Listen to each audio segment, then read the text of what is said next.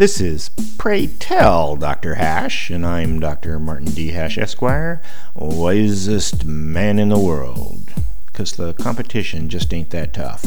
And these are things I wish someone had told me. Today's topic: jobs. The word job carries a lot of intangibles: income, security, pride, identity, retirement, and health care. There's the myth that once Americans worked most of their careers at a single employer, lived comfortably middle class, and retired with a gold watch while still admiring their boss. Whether that's true or not, it glamorized work ethic and increased productivity. Work ethic is important on several fronts: as a natural resource, to minimize resentment from those who do work, and to economically balance consumption with production. During most of America's history, tariffs, quotas, and some kind of trade balancing was maintained.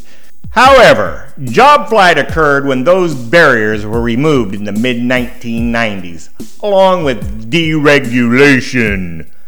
The benefits being cheaper and cheaper goods paying lower and lower wages, called the race to the bottom.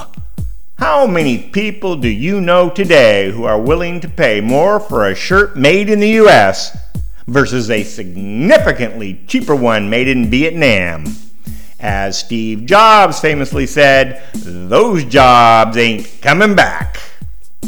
But the jobs issue is much, much bigger than who's out of work today, because ever-increasing automation will continue to eliminate low-skilled jobs regardless.